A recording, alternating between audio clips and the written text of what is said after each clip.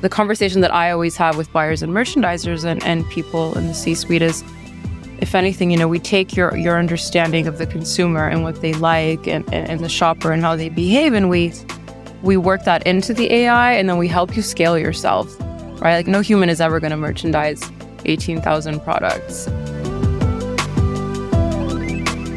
Welcome to What's Next podcast with you, Mindy Francis. We're here today with my dear friend, Anabel Maldonado, the CEO and founder of Psyche AI. Let's get into it.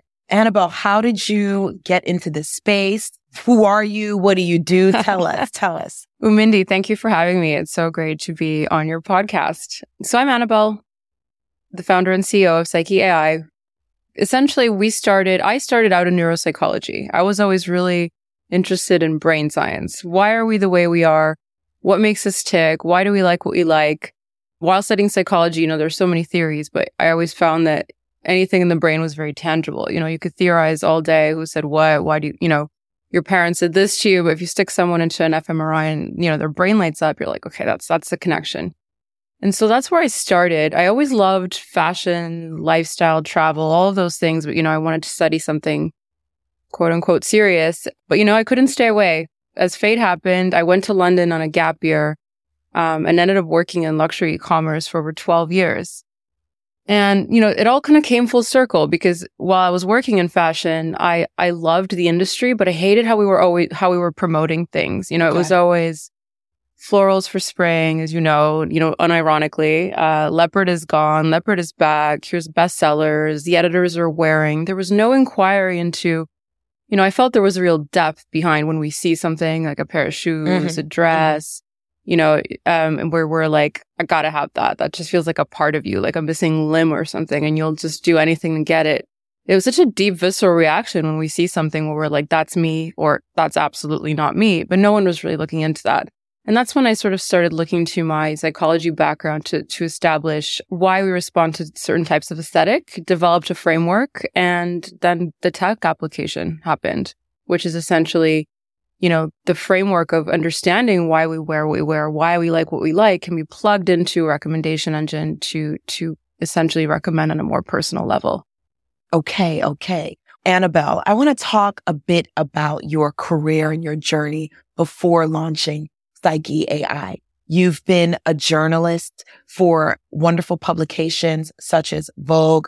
Your company has been featured in some of the top publications like TechCrunch as well. Tell me about your journey.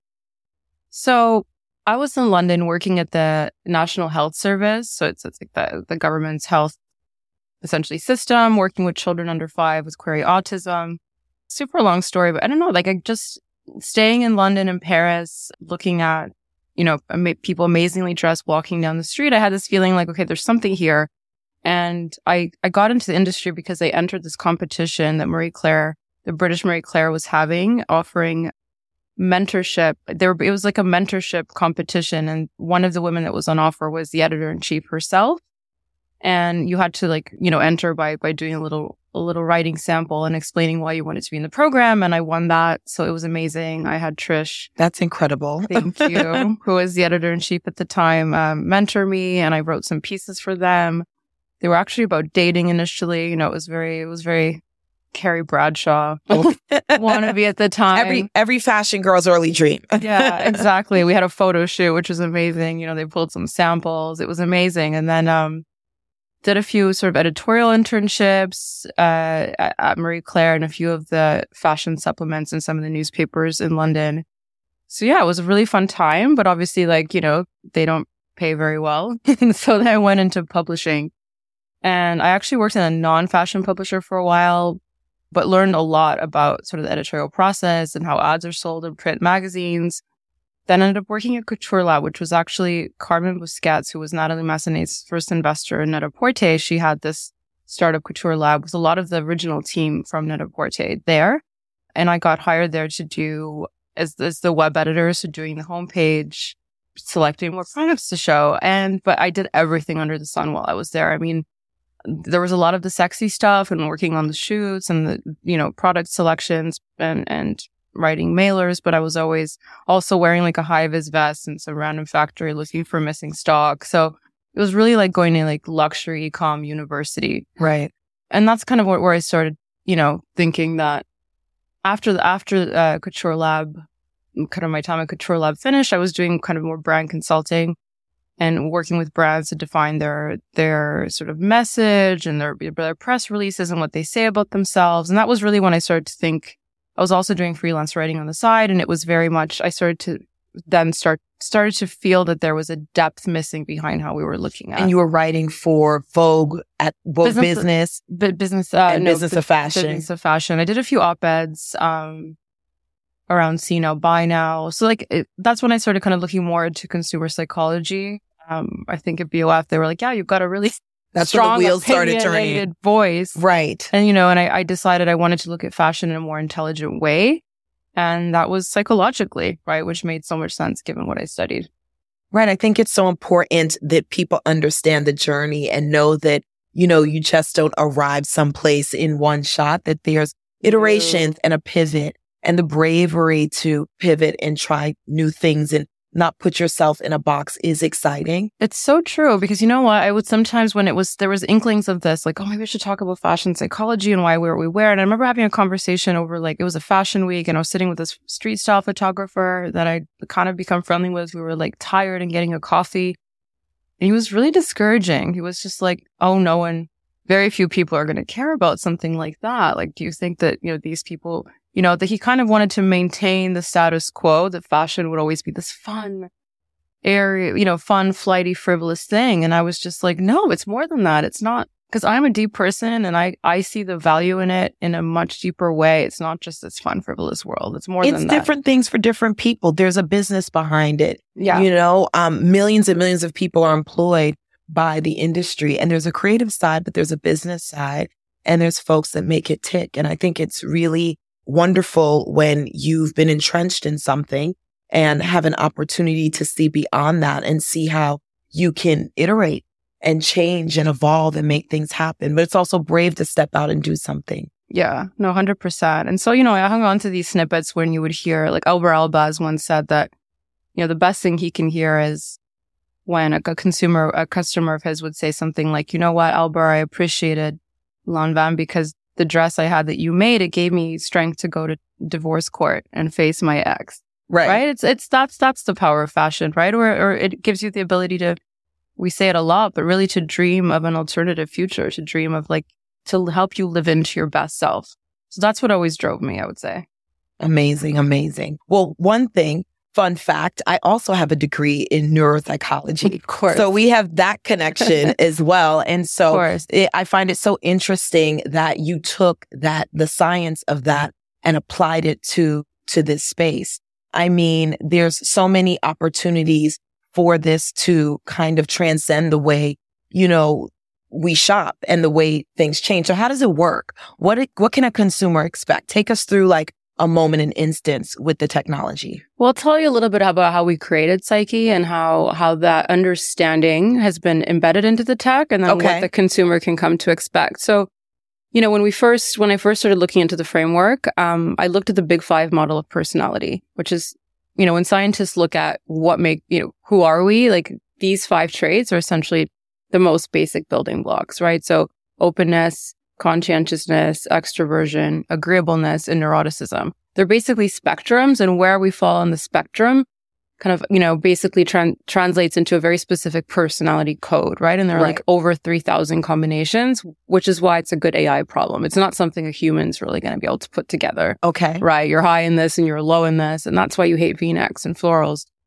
Right. So when we train the models, which means, giving it lots and lots of information so it starts to understand, we fed it a lot of consumer personality data, which is sort of part of our proprietary data, and lots of luxury fashion product. And essentially the model itself assigns psychological traits to the products, so that the AI understands, okay, this is my natural consumer. Mm-hmm. Right? A Baroque couch gets a score. An oversized logo hoodie gets a score, right? And it's qualities that we use in natural language anyway, right? When you would say something is romantic or directional or avant-garde, those are just qualities. And this is a numeric way of describing that. And so that's a model that we've trained and developed in-house, along with 5 other non-personality type models, neural networks, So essentially, I mean, if you think about how big tech works, Instagram, Spotify, they're just large recommendation engines the way that ours is. So they rank products. If you and I were following the same Instagram accounts, we'd still see a different order of things based on our interactions and the AI deciding that this is the most relevant thing for us. And so that's exactly what we do for retailers. We take their categories and we re-rank them in order to show the most relevant products on every page. And so for the consumer, really, when it's working well, you wouldn't necessarily notice anything other than, wow, there's so much stuff I like here. Yes. That's what you want to see, right? Like, so I mean, we're probably going to get fairly similar results, but monochrome, black, white, neutral, an architectural detail, bold, gold hardware, where someone else might like something a bit more softer, pastels, cleaner. The New Yorker in me always in jet black, which is the case today. But hey, when you go to Miami, you're going to get different results. And then I change up. No, I love this so much. And I intimately understand it because in 2020, there was a shift in how I shop. When there was nowhere for me to go, I definitely spent time via e-commerce, and I understood the value of having, and, being someone that's very tied to the fashion industry. It's something that we do before we go to Paris Fashion Week or London or something like this. You shop before the trip, right? And it's overwhelming to go on a website and not know where to go. There's so much to see, so much to choose from. And I really shop just things that were curated for me on platforms. And that's where I shop. And so being able to have that reverberated throughout the industry in a more in-depth way, widespread, is really amazing. And so it's an exciting technology to see. How do you think AI in general is going to affect the industry? It's still early adoption right now. Yeah, I mean, just to comment on what you said first about, shopping for a trip and being able to whittle your own curation down. I think that's something that as industry professionals, we take for granted because we have such strong awareness, right? We're like, all right, I'm going to, I don't know, Cartagena or Miami, and I'm going to want like these brands and these sizes and these colors and MIDI. We can use all the filters because we have that awareness. But what's interesting is most shoppers don't shop that way. They don't know what they want with that kind of acuity, right? And so we're unburdening them and we're doing that for them. How will AI change the industry broader? I mean, I think it's going to automate a lot of things that should be automated. More than anything, it's going to make us a lot more intelligent through, in every single area, right? The fact that, taking personality and aesthetics aside, I think even just being able to personalize on sizes and price points and being able to show the right things to the consumer from that perspective. And then also taking the intelligence, based on now what we know is in demand, to inform buying and creative decisions. So is this mostly for multi-brand retailers or sole retailers? Mostly multi-brand. We work well where there's an inherent discovery problem, right? Some of the larger retailers that we're working with have like 18,000 products in one category. And that's like 400 pages of product. And we know that the average consumer clicks through 2.5 pages. And then we're done. And we want to make sure that some of this product is never seen, and then you don't know why it didn't sell. Did the right consumer actually even see it? And so that's what we're doing. We're reaching in and putting it in front of them. And that's part of the value proposition as well as affecting the bottom line.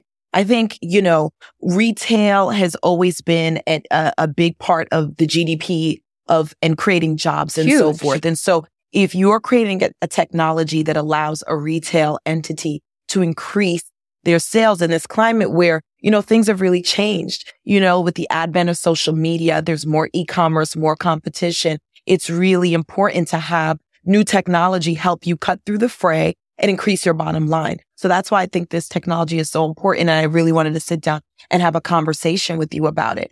But tell me a bit more about, how you got started and where you began. What's your journey? How do you get here? Now you're a CEO and founder of a tech company. Has this always been a dream of yours? What are your challenges in business?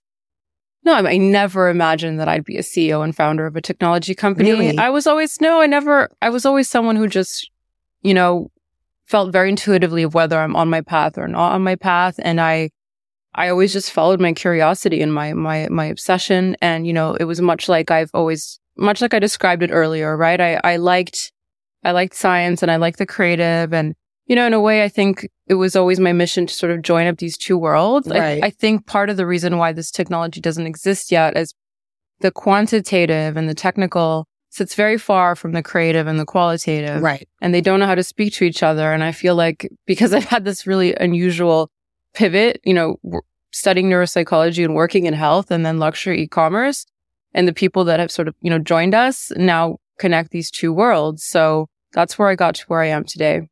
Well, that's, the important thing about fashion and tech. I think for technology to influence and affect the fashion industry in a positive way, you need individuals who can be translators, who can translate and help others in the industry, the creatives, understand how to move forward in a different space. 100%. Because I think part of it is, a lot of the recommendation engines that have worked well in Amazon, where perhaps people are buying more functional things, or in grocery where like, okay, you bought this brand of toilet paper, you're going to come back for more.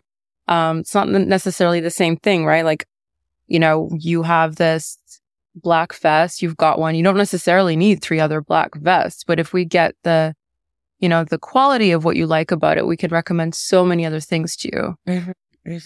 Speaking of Amazon and Google and the Microsofts of the world, is there any apprehension or consideration to how, being a small company compared to them, how that affects your growth? Yeah, I mean, it's an interesting one because they have access to obviously lots of data points, but data alone isn't enough. You have to be able to build it the right way and ask the right questions and have some particular understanding. So we're smaller and we're new, but we've got this, we've got a patent for our personality model, which is really exciting. Which really, that's amazing. Thank you. Which really protects our ability to use psychographic data and personality traits the way that we do that by assigning them to the products to recommend, right? So that's pretty broad. So a huge win for us in the US. And so, yeah, we've got the specialist knowledge, right?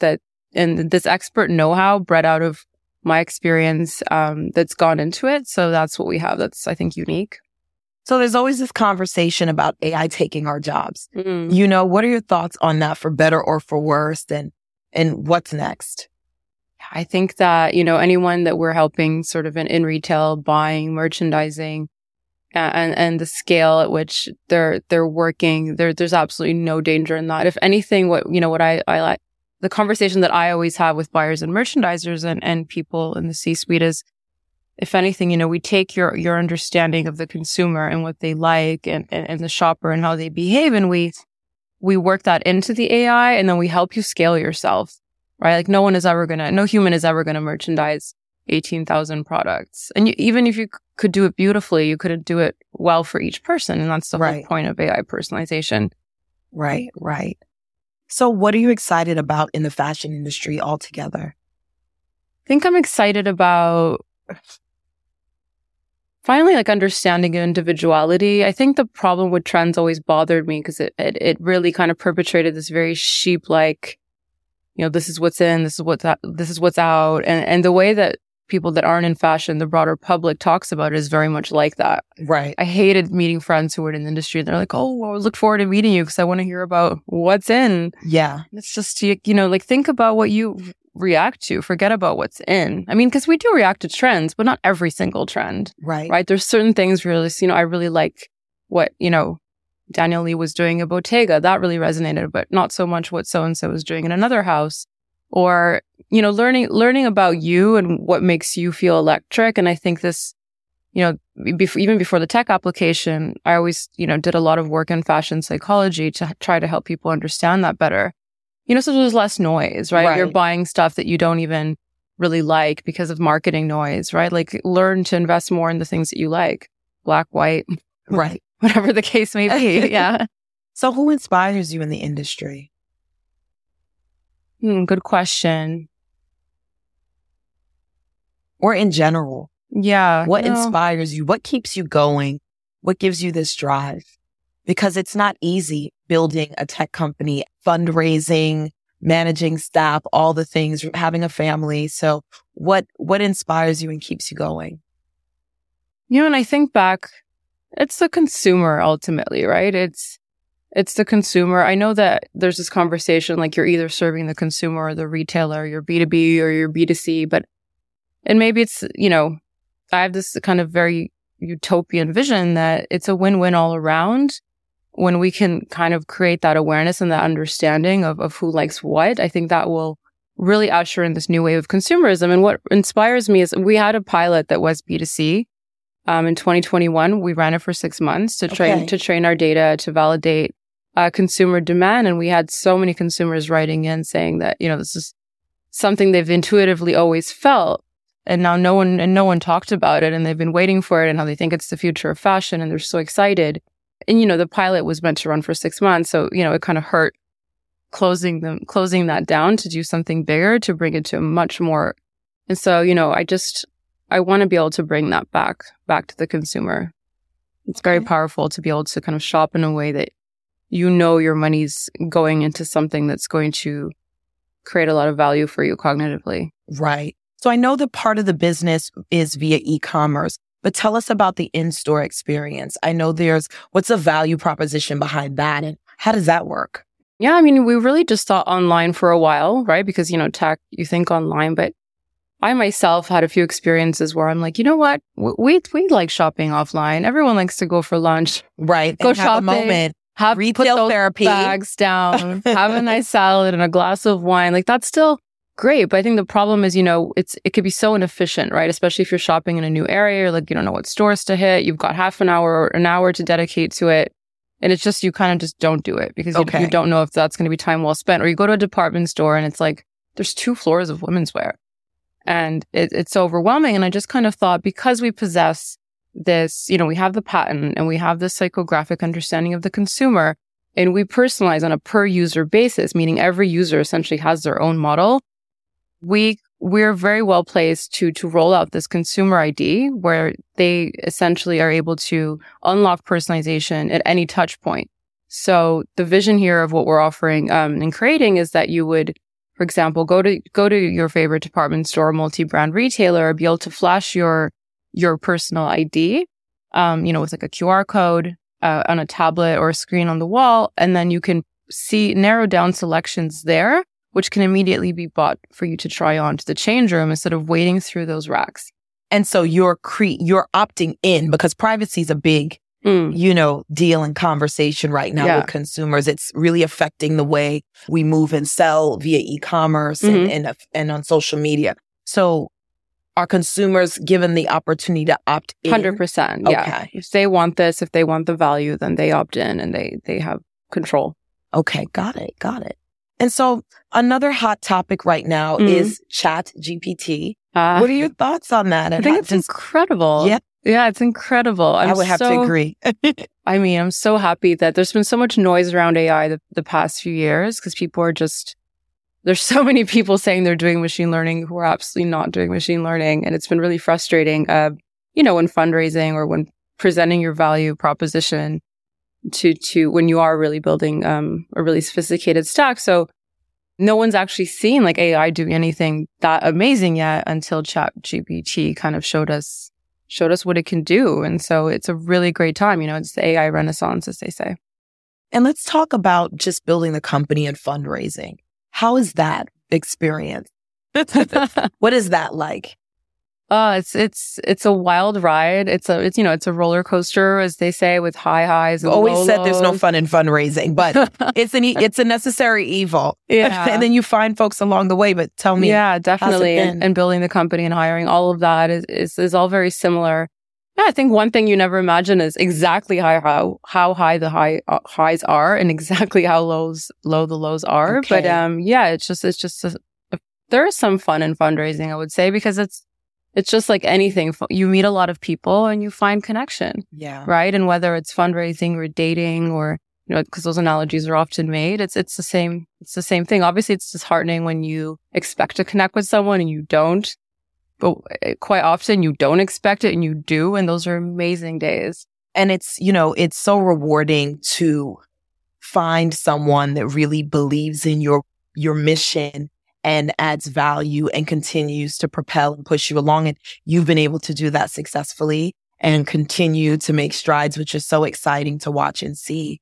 Thank you. That's really great, because it's not easy. We know what the statistics are for female founders, and, you're here as living proof that it can be done. it's really amazing to have a passion, an idea, prove your concept and keep going. Absolutely. Yeah. I mean, it's really just been about, you know, hustling in terms of meeting as many people as you can, having many conversations and in many geographies. And that's definitely been sort of my advantage, that I like doing that. I like having the conversations. I like meeting people. I know people from many walks of life. So, you know, have met some of my investors in kind of unconventional ways, but it's definitely the way to do it. Just meet as many people as you can. Speaking of geography, which you just mentioned, globalization in business in general is a big thing for me. And so how do you feel about, you know, global expansion, and are there any nuances in your technology versus the Western, Eastern world? Because I know you're ready to take it all. Indeed, you know, I think you have to, when you're basically bringing an innovative technology to life, you have to look for the mavericks, look for the early adopters. And again, just like with fundraising, there are going to be people in those businesses that are like, yes, this is what we need to solve our bleeding neck problems. This isn't nice to have. This is crucial, right? You know, we like to say personalized, and it's true. Personalized will be the default state, and the people that recognize that now can be anywhere, right? And I think the word's out on whether my biases confirm that often it's in North America where you're going to find those mavericks. But I also want to remain open-minded that they could be anywhere. Yeah, I think so. So in a utopian world, what would you love to see happen? In a utopian world, you know, what I feel that the best thing about what the psychographic data does, and I didn't mention this earlier, part of the reason why I really like the Big Five is that there's so many studies in academia that prove like your Big Five trait correlations with so many things, like from music preferences to food preferences, if you could believe it, to just everything under the sun. And I'm like, okay, it really anchors so much. And really what that enables us to then do with the ID and this data is to connect things in a way that wasn't possible before. Because even now, you know, we're rolling out personalization to X retailer, to Y retailer, to this vertical, to that vertical. But eventually what the utopia that I see is that we're able to make inferences from things, right? So you book a boutique hotel. What example should I give here? St. Bart's? Where else? And then, you know, you go on Crate and Barrel. We know you go on the coffee tables. We know exactly which ones to put at the top. Right. And then you go do something else.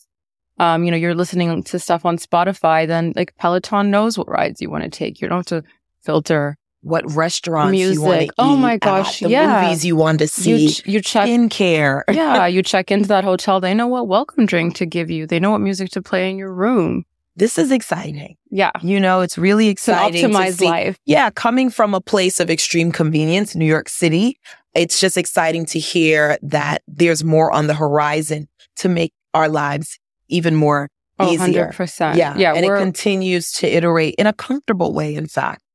Yeah, in a way that I think it reduces friction for our real lives. That's the way I see it. Also, if you think about the Internet of Things, like, you know, this system that will make decisions for us, like homes that will be able to order things that we need, that personalization factors into that. It's the Jetsons coming to life. Yeah, exactly. So what advice do you have for fashion and retail brands trying to make sense of AI and its impact on e-commerce? I mean, I think understand what kind of data you need to create the kind of intelligence you need. If you're a big retailer, work with us. If you're a smaller retailer or starting small, or I think the first thing to find out, because I think, you know, everyone wants to know, okay, who is our consumer?